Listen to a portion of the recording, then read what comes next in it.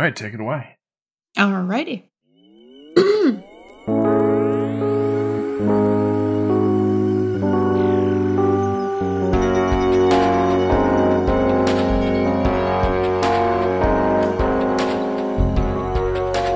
Welcome to Idle Weekend. I'm Danielle Riendo, and I'm here with my co-host Rob Zacny on the newest podcast from Idle Thumbs. It might be the weekend, but that takes on a different meaning here when it's sort of the holiday season. We're both on break. We're both back with our families. Rob, what does a Zacny family Christmas look like? Well, it's pretty lazy, to be honest. The thing is, there's sort of always been a tension in my family where my mom is kind of the really family-oriented one, like extended family-oriented, right? Sure, if she had her way, we would be sort of going out and seeing all of her, 10 brothers and sisters and my plethora of cousins. Yeah. And my father, I think, has always been a bit of he's very much a homebody. And that's definitely how we kind of end up rolling. And so the bargain is, up until Christmas, everything is about family.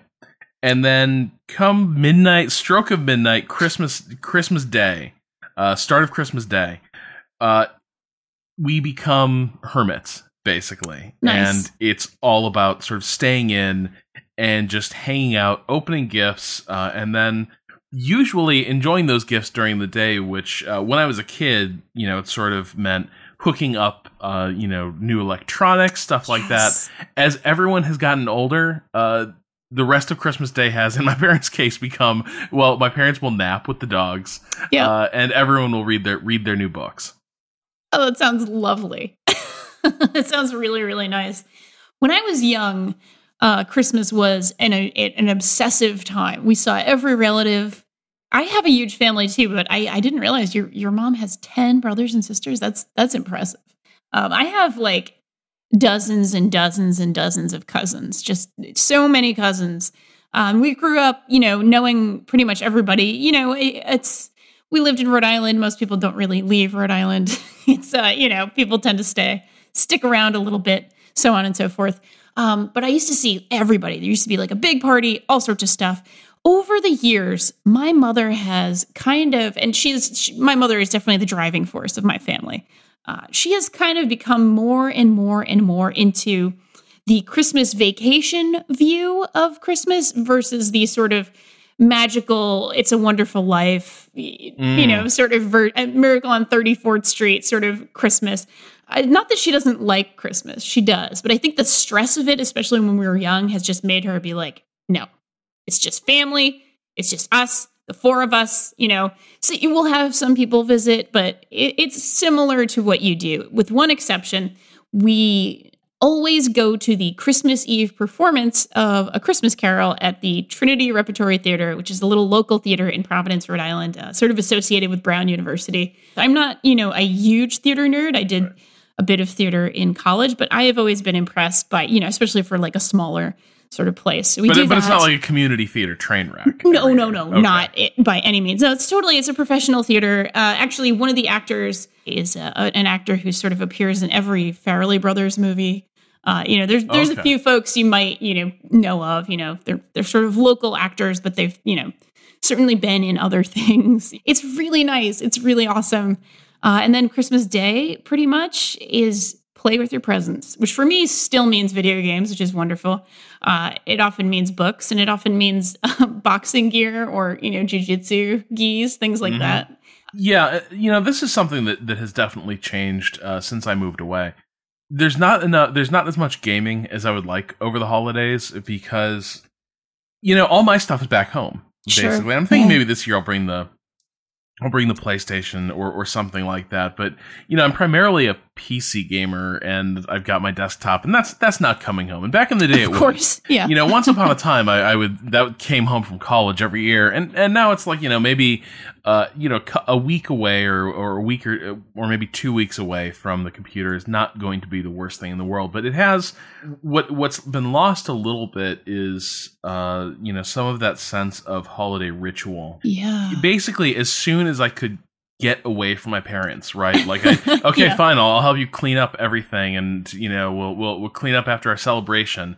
Okay, are we done? Oh, we have to see my grandparents. Okay, we'll go see my grandparents. Fine, we'll deal with that. Okay, now are we done? Yes, we're finally done. And then the rest of the day kind of became this gorging on entertainment, right? And the 25th was when the last of whatever family obligations didn't get wrapped up by Christmas Eve. And then I'd spend all day on the 26th, just kind of shut in at home with my stuff. That became harder to like hold the line on that as I got older, and obviously like significant others get involved, and you have more friends you want to see and stuff like that. But once upon a time, like, starting around the afternoon of Christmas Day and all the way to, the 27th, there was absolutely nothing to do. There was nothing but like leftover food. Everyone just got to sort of ignore each other and go do the stuff they wanted to do, which in my case was play the new games. I had a very similar ritual when I was young, and it was once we've eaten, I was allowed to, I always had to wear like a really, really ridiculous little dress and like curlers in the hair, like the whole getup. I had to look like a very, very adorable little girl. I was allowed, after every holiday, once I ate the meal, Thanksgiving, Christmas, even Easter sometimes, once the meal was eaten, I was allowed to change into my play clothes that I could get dirty and either go play outside or play Nintendo, basically, or Sega, which, meant Genesis at the time, but people called it Sega. It was, sort of the thing.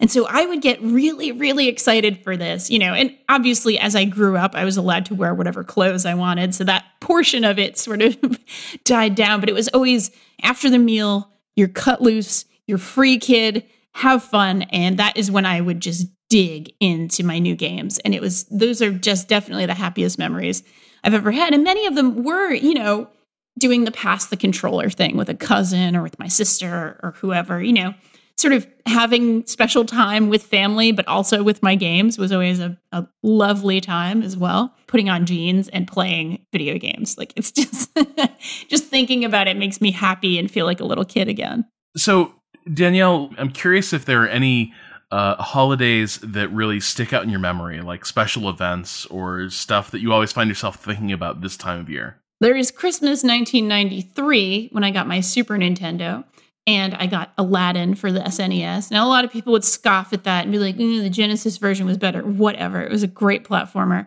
I loved Aladdin like you wouldn't believe.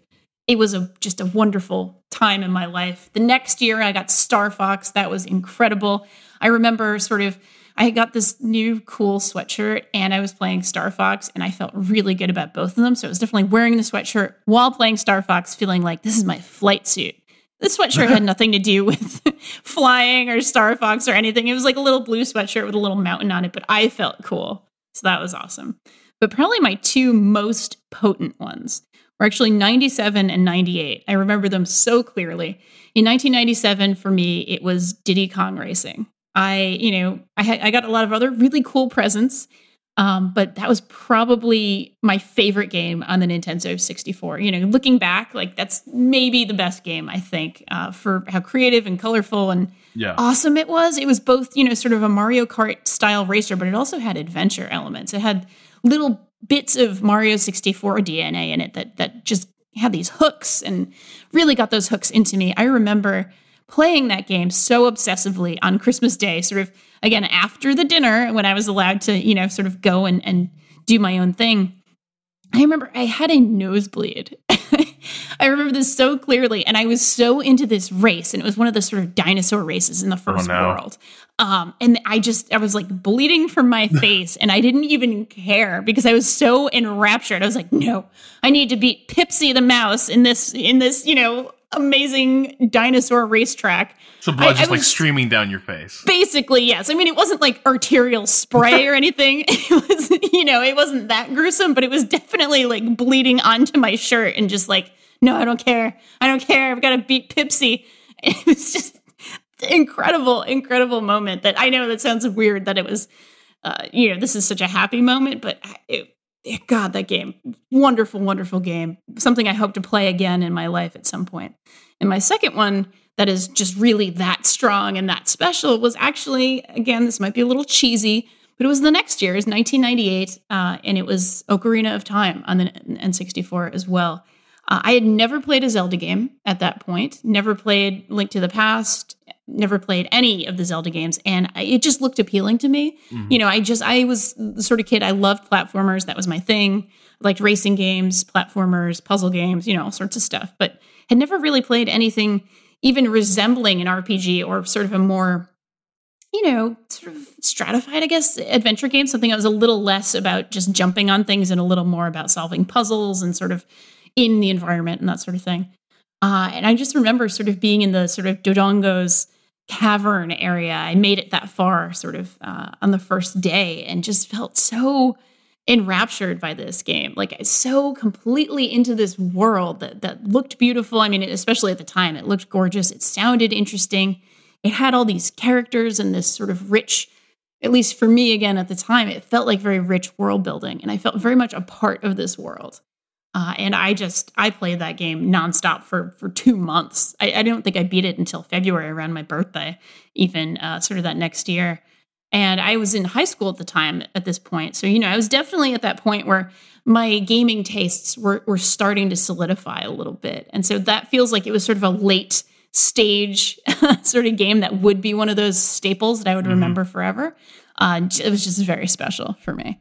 I think for me, it's funny. The things I find myself thinking about are actually these memories that I'm a little conflicted about all these years later. Sure. Let me tell you how the Dark Forces series ruined not one but 2 Christmases. Oh no!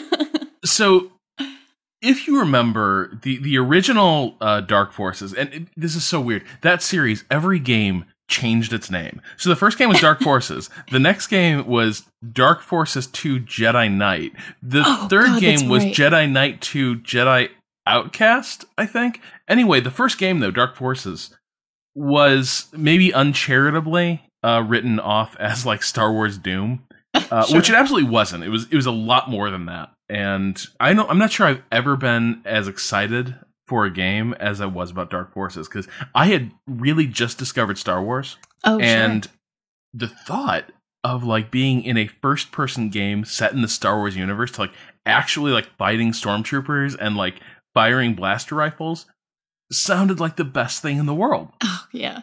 So obviously like that was the game, and this was in an era where I would get maybe like 2 or 3 games a year, right? And so like Dark Forces, this was the one I was planting my flag. My parents knew they got their marching orders. This was it. This was the Red Ryder BB gun. Nice. And they delivered. Great. So it's super exciting. And the problem is that it is the DOS era of PC gaming. And I'm not even sure the computer we had wasn't bad. It was just one of those magical things that would happen under DOS sometimes, where you would install something and the installer would run, and then the game would never launch. Oh, God. And that happened again and again. It was tantalizing because like everything seemed to install fine. If you remember, LucasArts games had the same installer basically every time. Like every single game played the TIE Fighter sound effect. To test your sound card and stuff like that. So each time it felt like maybe this time is going to be the one where it actually launches, and you edit some config files and stuff like that, and try to figure out what was going wrong. And so Christmas Day passes. I'm not playing this game. The 26th, my parents like really put their minds to it and try to figure out how to make it work. It just won't work. It's just not going to happen. Months go by. Oh my God. Like, because eventually my parents were just like, well, I guess it just doesn't work. Too bad, PC gaming. They give up until eventually I beg and plead, and we end up calling in like a there used to be a lot of these guys in sort of the mid 90s, the sort of mom and pop computer specialists, and we call one of those in. And I'm not sure whether he solved the problem or upsold us or what, but all I know is, like, a bunch of minor hardware upgrades later, the game ran. I'm still not sure I've had as sweet a moment as the first time that game launched. Oh, man. Because it was like, I've been waiting months for this, and I was afraid to exit the game during that first session. I was like, no, nobody touch this computer. I'm playing Dark Forces, and it was a cool game. There was a lot of cool things to it. The levels were huge, and you couldn't save, which is kind of crazy.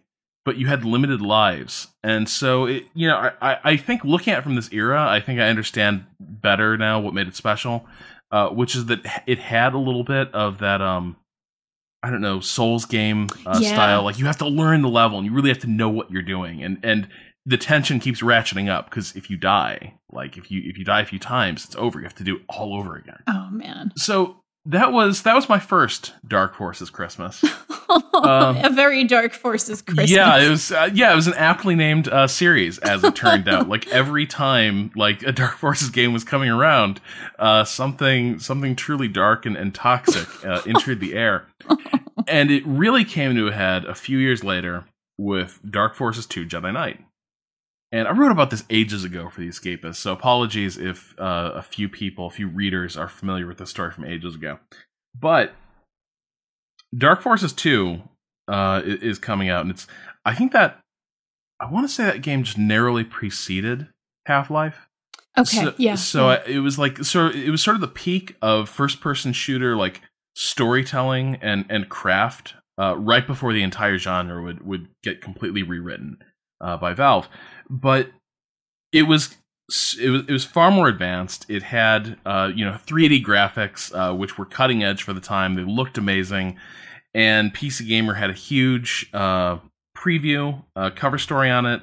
And I think I read that cover story like 4 times, and sort of stared at the pictures. And there was a lightsaber, like you were going to get a lightsaber, and there were going to be force powers.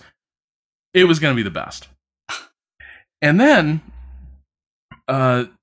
the holiday issue for PC Gamer rolls around, and they're reviewing the game in that issue, and I tear it open, and like the game gets, an insanely high review score, whatever. Oh man, yeah. And I'm super excited, but here's the problem. We have a computer that's still running Windows 3.1 at this time. Windows 95 has been out for like a year and a half. And we're still not. We still haven't made any upgrades. So I'm on like a 486, and the second generation of like Pentium chips are rolling out. And of course, I can't run this game. This game is light years beyond my PC. And so I'm reading this review, and I get super, super depressed, but also really darkly entitled. Like this is like. Like Emperor Palpatine was basically sitting in my goddamn living room at this point, like next to the Christmas tree, being like, yes, let the hate flow. And so I my dad and I are reading this magazine together, and I just I shove it away, and I think I even threw it on the floor, and I was like, what's the point? What's the point? I don't even want to see this anymore. I don't want to hear about it. We can't run this game. Why are you showing me this? Like, this is terrible. Like, we don't have a computer that can run it because our computer is a piece of garbage, just like everything else. Oh my god! And now here's the thing. In retrospect, I realized that there were probably more things behind that outburst than just the game, right? Like, sure, there was a reason that we hadn't upgraded a computer in a long time. There's a reason I had this vague sense of like anxiety about like money in the family, because my family had this notion that kids shouldn't ever worry about money. Mm-hmm. But what never works in that is kids always have a sixth sense for when things are not kosher. Absolutely. And so so there's a lot of anxiety already in the air, and we've been through some not tough times, but like things have been a little nip and tuck for a while. Lean times, yeah. Yeah, and I think I was probably reacting to that. But nevertheless, the way it all manifested was in this unhinged, entitled outburst about how the PC Gamer subscription itself was an act of torture. And it was cruel to try to get me excited about Dark Forces. Oh, that is so. I'm going to assume you were 12 or 13 at this point. Yeah, but I was very much in whatever it was. I was old enough to know better. Sure, you know what I mean. Sure. But still not old enough to maybe actually like be better. Yeah. So, I totally hear that.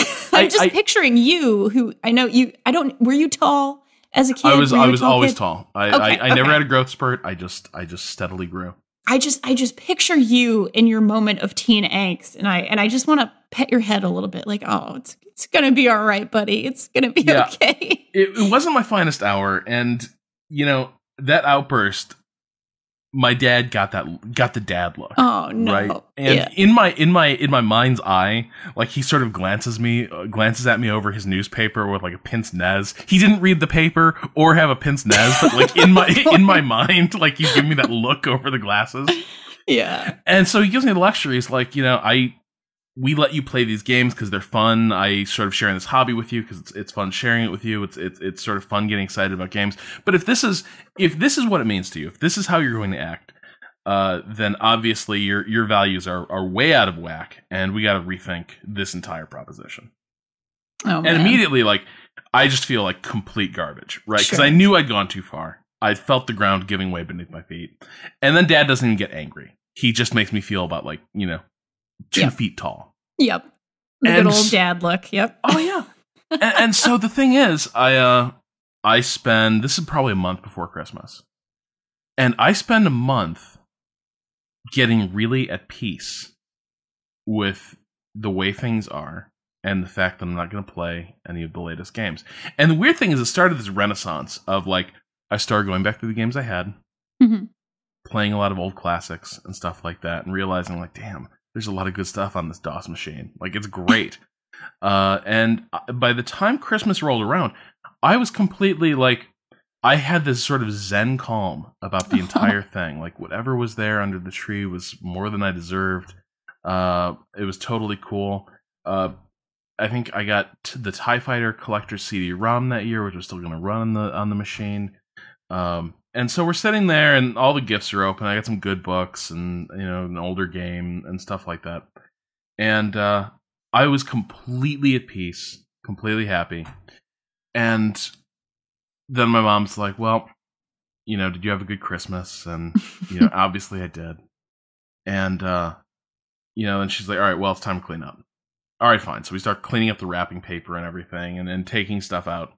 And then she's like, oh, wait, I need your help bringing something up from upstairs.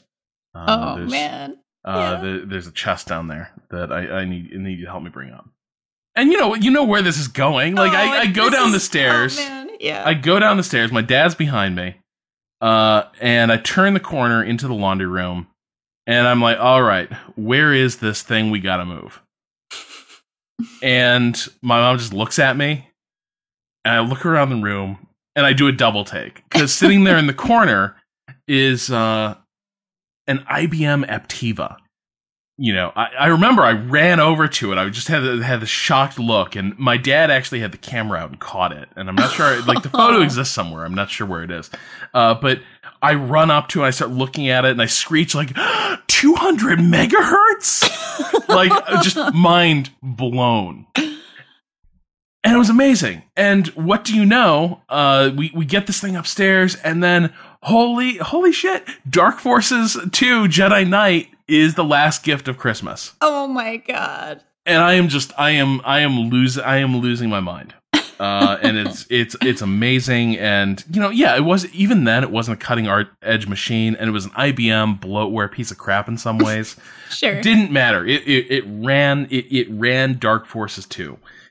But the weird thing is this: even at the moment of triumph, even at the moment of our triumph, I had this weird sense of loss, because I had been in such a good place with regard to like what I deserved and what I'd get, and all that stuff. Yeah. That to get the gift almost in some ways made it feel like it cost me the lesson I'd learned. Sure, yeah. And it was great. It was like, I've never had a more magical Christmas. Like, this was I don't think I've ever had sort of a Christmas where my parents like pulled off a surprise of this magnitude, gave me the thing that I wanted and had expressed my desire for several times, and never let on a bit that I was going to get it. It was magical. It was perfect. But even then, I had this vague sense that, like, an hour ago, I didn't need anything from this Christmas. Yeah. And now I've got more than I deserve. and I don't know how I feel about that. I still feel pretty good about it overall, but even then, it was just this weird moment of, wow, that was kind of the perfect Christmas. But the weird thing is, I feel like before I got this gift, I had learned the true meaning of Christmas maybe a little better. That story, Rob. Oh my God! Not only do I feel the way I feel, sort of when I watch this, Providence Trinity Repertory Theater version of the Christmas Carol, but I also am just overwhelmed by the thought that you were so much more mature at that age than I was, just infinitely more mature. My thoughts at that age were mostly about sort of joining the USS actually the Voyager, but also the Enterprise, when I grew up, and also playing every Star Wars game and every Nintendo game I could.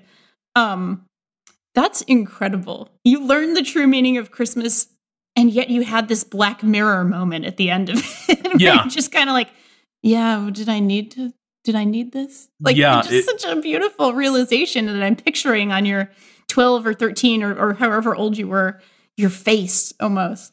Man. Yeah, no, it's like if you could have like taken a photograph of like my heart at that moment or something, it would be you'd be like, child of capitalism, mid-90s or something like that. That's kind of the way it felt. But it's something I find myself thinking about every year because it's rare you get that excited about things, as you get older. Like the moment I had enough agency to buy computer games when I wanted them and to live in an era of like the Steam sale. Yeah. That's been great. But man, sometimes I get nostalgic for those days when like you had the game for Christmas and that was it. And you devoted yourself utterly to that. And you didn't have this choice of, all this like holiday bounty and entertainment. You just had to focus in on the thing you had because that's the thing you really wanted. Yeah, I constantly go back and think about, if you told me when I was 5, 10, even 15, 13, 14, 15, that it would actually be kind of hard to think about what you want for Christmas. If you're like sending hints to family members or significant others or whatever it is. I still get Christmas gifts from my parents. They still ask me, are there a couple of things you would like for Christmas? Like, if you told me when I was young that it would actually be kind of hard to think of like, a few things that would be nice to have on the holidays, I would have punched you in the face and said you are absolutely out of your mind. I want everything all the time, of course. I could have more than like 3 games a year. What is this madness that you spew? It's just, oh man, I can't get over how spoiled I am now, basically. And kind of was as a kid. I had a very, very comfortable childhood, and I definitely had the things I wanted. But, of course, when you're a little kid and you're waiting for Christmas, it's, the biggest deal in the world is getting the toys that you want or the games that you want. For me, it was almost always games. And I guess I'll be cheesy again and just say I'm grateful for that. Yeah. Although I never did have that moment of that Christmas lesson the way that you did. That is incredible. That is that belongs in a Christmas Carol play almost. We'd love to hear about other people's Christmas memories and rituals. So we'd or love Hanukkah, to get some, whatever you celebrate, all the good things. But just we'd love to get some emails on that and hear what people have done to sort of celebrate their gamer holidays. But for now, I think it's time to turn to our weekend correspondence.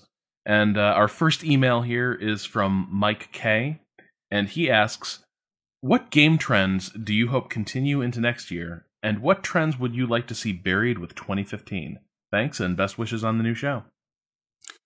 Oh, man. Well, one trend I would love to see more of, and this actually ties just a tiny little bit back into the TGA discussion we had earlier, but games about women that are being taken seriously. Or, sort of about women characters. Like there was Her Story, there was Life is Strange, there was, Lara Croft games are a good example of, they're sort of games that are women's stories and women are involved in making them. And, they're being taken seriously. They're not just being taken as like, oh, here's the pink game, here's the babysitting game.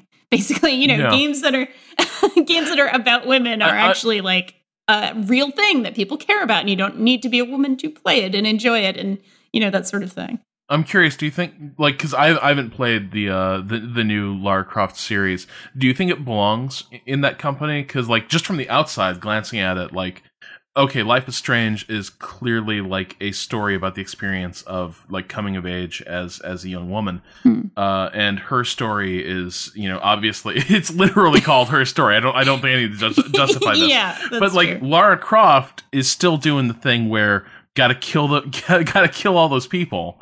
Yes. Which I'm not sure. Like, is that a woman's story, or is that a woman in the role of typical action protagonist? Honestly, I'm kind of okay keeping it in that category. Mainly because I know that women are involved in sort of the writing of that character, and because there are a lot of women on those teams that actually care about the fact that Lara is a woman, and I do like the idea of this sort of coming of age action hero story being specifically about a woman. Like, I think that's pretty cool, and I think it's cool that we're getting games in that budget that are like that. The first game, obviously, it's not perfect by any means. There are some issues with it, but I think it's kind of cool that it's about a young woman. She's only 20, 21 in that series, and she's still a little green. She's still a little, kind of getting her boots on, so to speak, figuring out how to be this badass action hero. So yeah, I would. It's certainly not the same kind of game. It's not a little tiny indie game the way the other two are. But I would put it in that category. I would, and I would also say, like, I think it's rad that games in sort of, I feel like the whole indie AAA divide is an artificial thing, because certainly there are a lot of things sort of in between now. But I do think it's cool that things on every sort of end of the spectrum can be in this way. Like, there are women sort of being present and being taken seriously in games with a massive budget, and with a sort of moderate budget, and with, Her Story's budget, which I can only assume was fairly limited. I can tell you what I don't want to see more of. Yeah. I love open world games, but like we talked about last week, I've probably had enough for a little while yet. Maybe an open world game or two would be nice, but not sort of like the 5 or 6 major, massive, huge open world games that we kind of got this year. I'd like to see maybe a little bit more focus sort of in the future, in the next year. Yeah, but at the same time, like, because I kind of wonder about this. Like, it feels like this year, at least, the open world games were a little less, big and open just for its own sake. Because I kind of feel like everything, there's this overall trend toward the sort of ubification of every single open world game. Yeah. Where everything was an activity, not necessarily something that needed to happen for the purpose of a narrative or even a clear, like, game design reason. It was just some crap for you to do and distract yourself with. And I'm not sure, because I am curious to hear what you think of this. Does it feel like they've addressed that a little bit this year? That at least the open world games we have now are a little less of these sort of theme quest parks? yeah, exactly. Yeah. I mean, I think that's absolutely fair. This year definitely had, like, The Witcher 3 is the perfect example. And again, we talked about that last week, but the quest design actually feels like it is part of this world, and it makes sense for this world, and it's interesting and cool. And, you always learn a little bit more about either someone in this world or about the world itself. That Bloody Baron quest was only kind of a side quest, and it could have been an entire game. It was just so rich and so well written and interesting. Certainly there is still a little bit of that in a lot of the games this year. There was still quite a bit of that in Batman, I suppose. I would say the Arkham Knight game. There was plenty of stuff that was kind of like, all right, if you want to do the 100% thing, you're going to be going, sort of moving through a whole lot of fairly boring quests and samey quests and that sort of thing. But yes, this year's crop of open world games was better in that regard. I do definitely agree with that. I think maybe to, further my point, I think what I'm saying is it would be super cool to play games that didn't take 40 plus hours. I think maybe that's really where I'm going with this. Not that I don't love a good long game sometimes, but it is actually impossible to fully put, sort of all of your time and attention and fully play these games, all of them at least. Honestly, out of all the sort of huge open world games this year, I think the only one I've actually really, really, gotten to see more than 80% of was probably Witcher 3.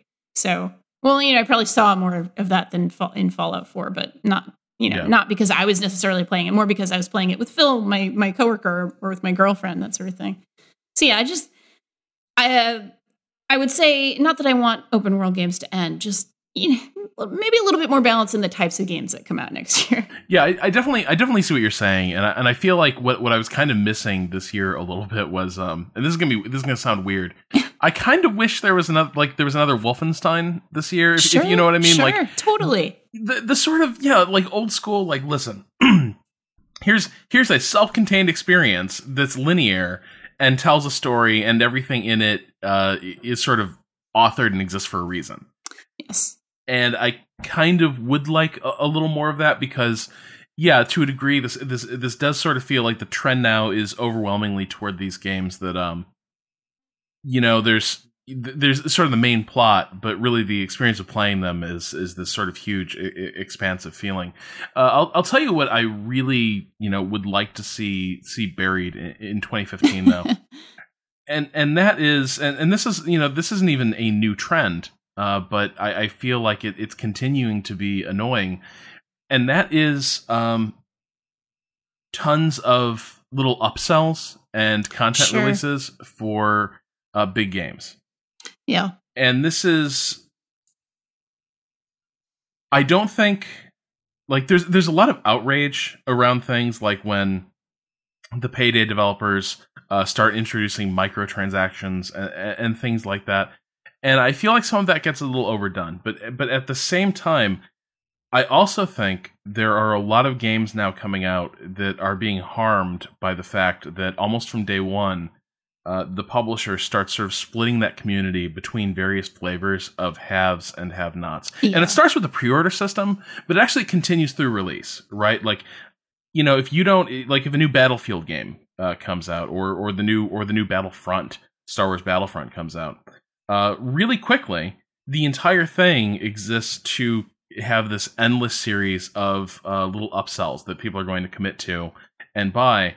And with each stage, you're basically saying that the people who don't get that stuff get left out and left behind.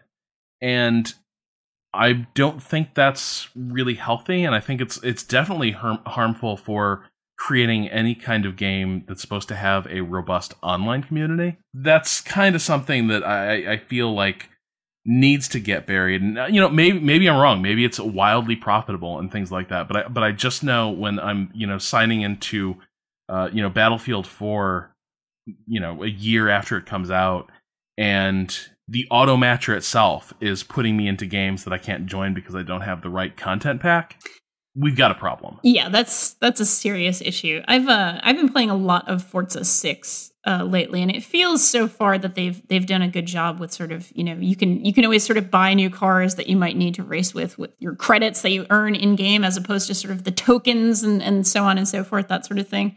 For me, it seems like it's always going to be a balancing act, and I do, I echo what you say, in hoping that the whole upsell portion of it just kind of goes away as developers find ways, and publishers obviously find ways to sort of make that transition a little bit more seamless. Obviously, I understand folks need to make money to make games. That is fine, and as long as the content is worthwhile and doesn't, create second-class citizens of your players, then fine, but I completely agree. Okay, awesome. So we have another email. This one is from Paul B. Hello, Weekenders, and welcome back to the East Coast, Danielle. Well, thank you, Paul. I was wondering if either of you are following the VR scene and have thoughts about the relatively soon upcoming releases of the Oculus and the Vive. Wow. Well, I've been pronouncing it Vive. Vive. That's what I meant to I have say. no idea. And the Vive, rather. Okay, we'll just call it the Vive. Yeah, I feel like I have not been following VR as much as I know a lot of other folks are. And it's not for any reason other than the fact that I just get sick when using it. I get nauseated. I need to stop and stare at a wall for a little while sometimes.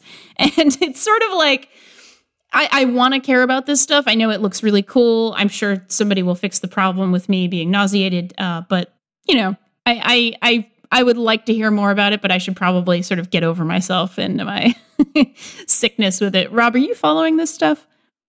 I mean, I've been following the Oculus a little more closely because I've actually used it. I think my reaction to both of these is kind of the same, which is, it's a boring, safe, wait and see posture. Sure. Because I think there's like, when I read articles about the Vive, it sounds like wizard stuff that I don't fully understand. Sure. Like there's a point where they're saying, oh, you can sort of move around the room in the Vive, and it can be any size room. And immediately I'm thinking, but if I'm living in a tiny little like Cambridge apartment or something, does that mean my experience is going to suck compared to someone who's got like a huge, expansive, like great room? Probably, unless they figured out some magical way to get around it. And then the Vive has these weird like controllers you wear on your hands. They're not traditional controllers, and they allow you to like manipulate objects in the world. I think it's hugely exciting, and there's tons of potential. And I'm not even sure necessarily the big developments are going to be for games for this stuff. Sure, yeah. So much as it's going to just be a way to allow people to sort of break free from their surroundings. Like, seriously, like, imagine, like, the dead of summer or something. Like, like, Boston, Cambridge just turned into, like, a horrible, fetid swamp during the summer. just imagine being able to, like, put on your Vive or something and, like, go spend the day hanging out in a fake cabin in like the Alps in winter or something. That sounds amazing. I would do it in a heartbeat. Yeah. I'm gonna butt in here into the recording so I can, if that's okay, because I used a Vive a little while ago in a room that was set up for that exact purpose, and there was a fan that was used to simulate. Oh my god!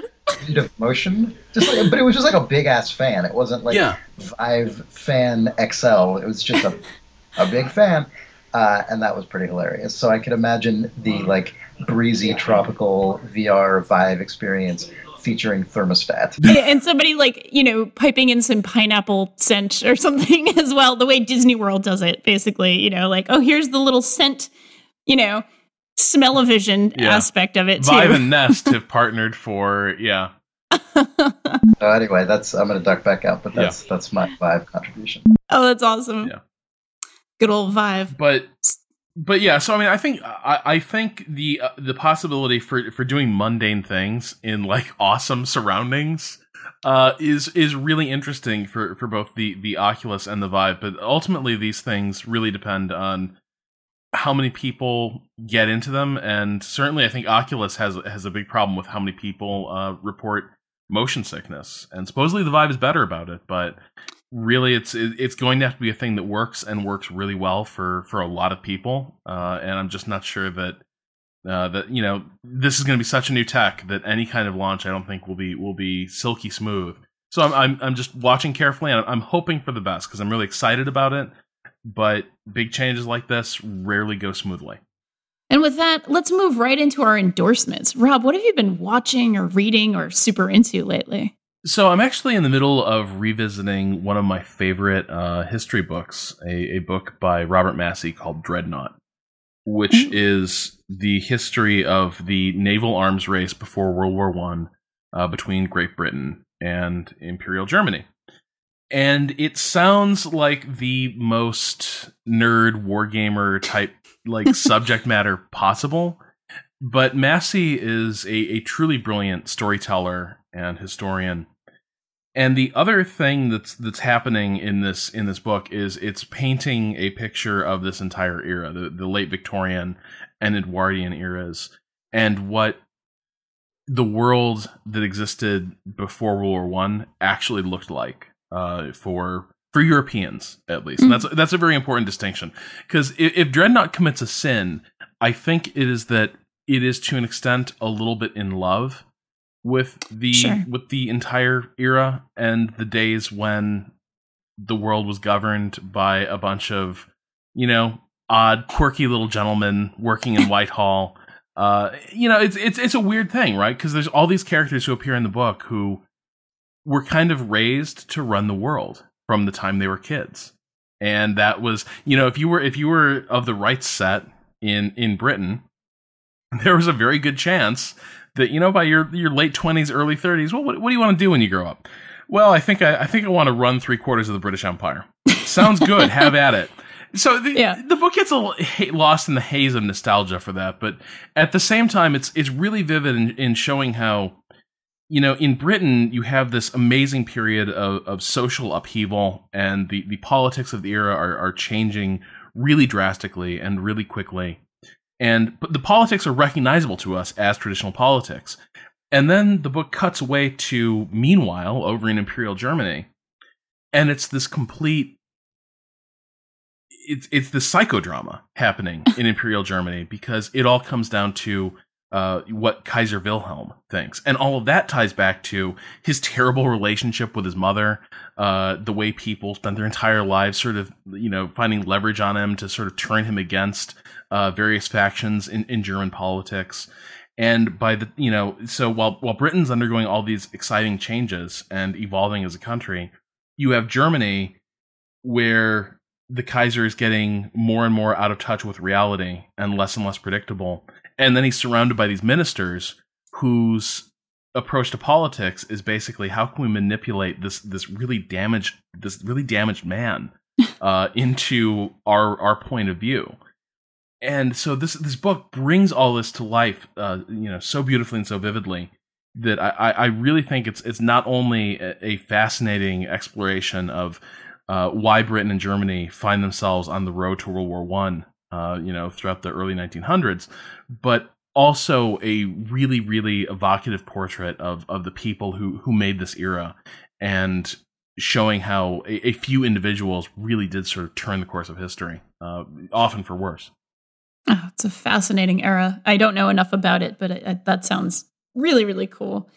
Speaking of, manipulating damaged men to do things, I have been obsessively watching Hannibal lately. I watched something like 7 episodes in a row last night, just obsessively. Merry Christmas. Yay! So what appeals to me about this show the most, obviously I think it's a very sharply written show. It does really amazing things with the character of Hannibal, which, I am a sucker for the, sort of for Red Dragon and for Hannibal, the movie. And of course, Silence of the Lambs, one of my favorite movies, actually, from that era, especially. I love that stuff. I don't really even know if I could pinpoint exactly what it is, other than the fact that it just feels like a really sort of juicy and pulpy kind of examination of insanity, I guess. And it's fun to poke at those things, at least for the movies. But with the show, there are a few things that really stand out to me. It's just visually incredibly beautiful, beautifully visually designed. It's a show about Hannibal Lecter, the infamous Hannibal the Cannibal, and his time before being sort of locked away for his cannibalistic ways. And his sort of relationship to Will Graham, who's a young FBI profiler who's himself kind of damaged. Was he the character from Manhunter? I'm not sure, to be honest.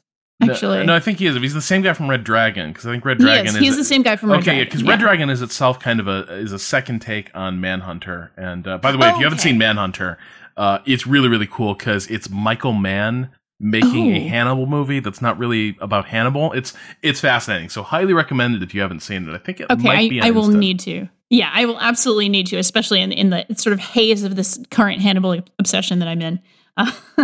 The acting is great. What I love the most about it, other than the sort of juicy, pulpy elements of let's catch a serial killer today, is the sort of fact that it feels like it's just this long seduction of one really deranged and interesting mind of one that is sort of somebody who wants to do good, quote unquote, somebody who wants to save lives and profile these criminals and put them behind bars.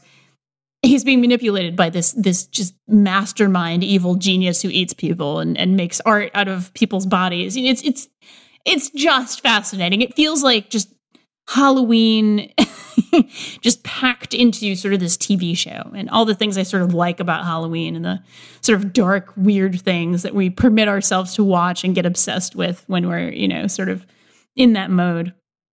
I know I'm coming to it a little too late. The show apparently ended forever, sadly, on a massive cliffhanger in August or something. And this is sort of on the recommendation of a friend to just watch it and be obsessed with it, which it worked. The plan worked.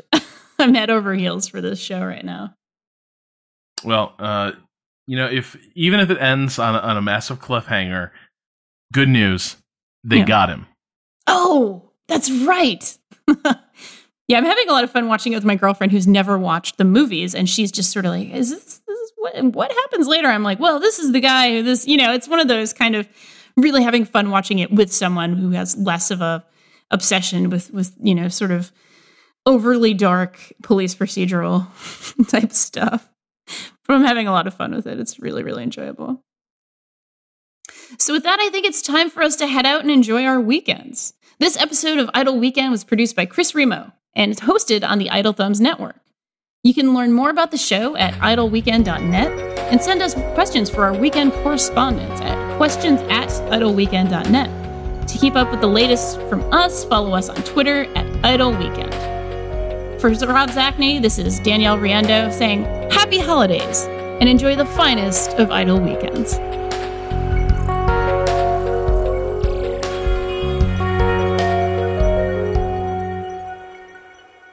All right. So. Excellent. 200 megahertz?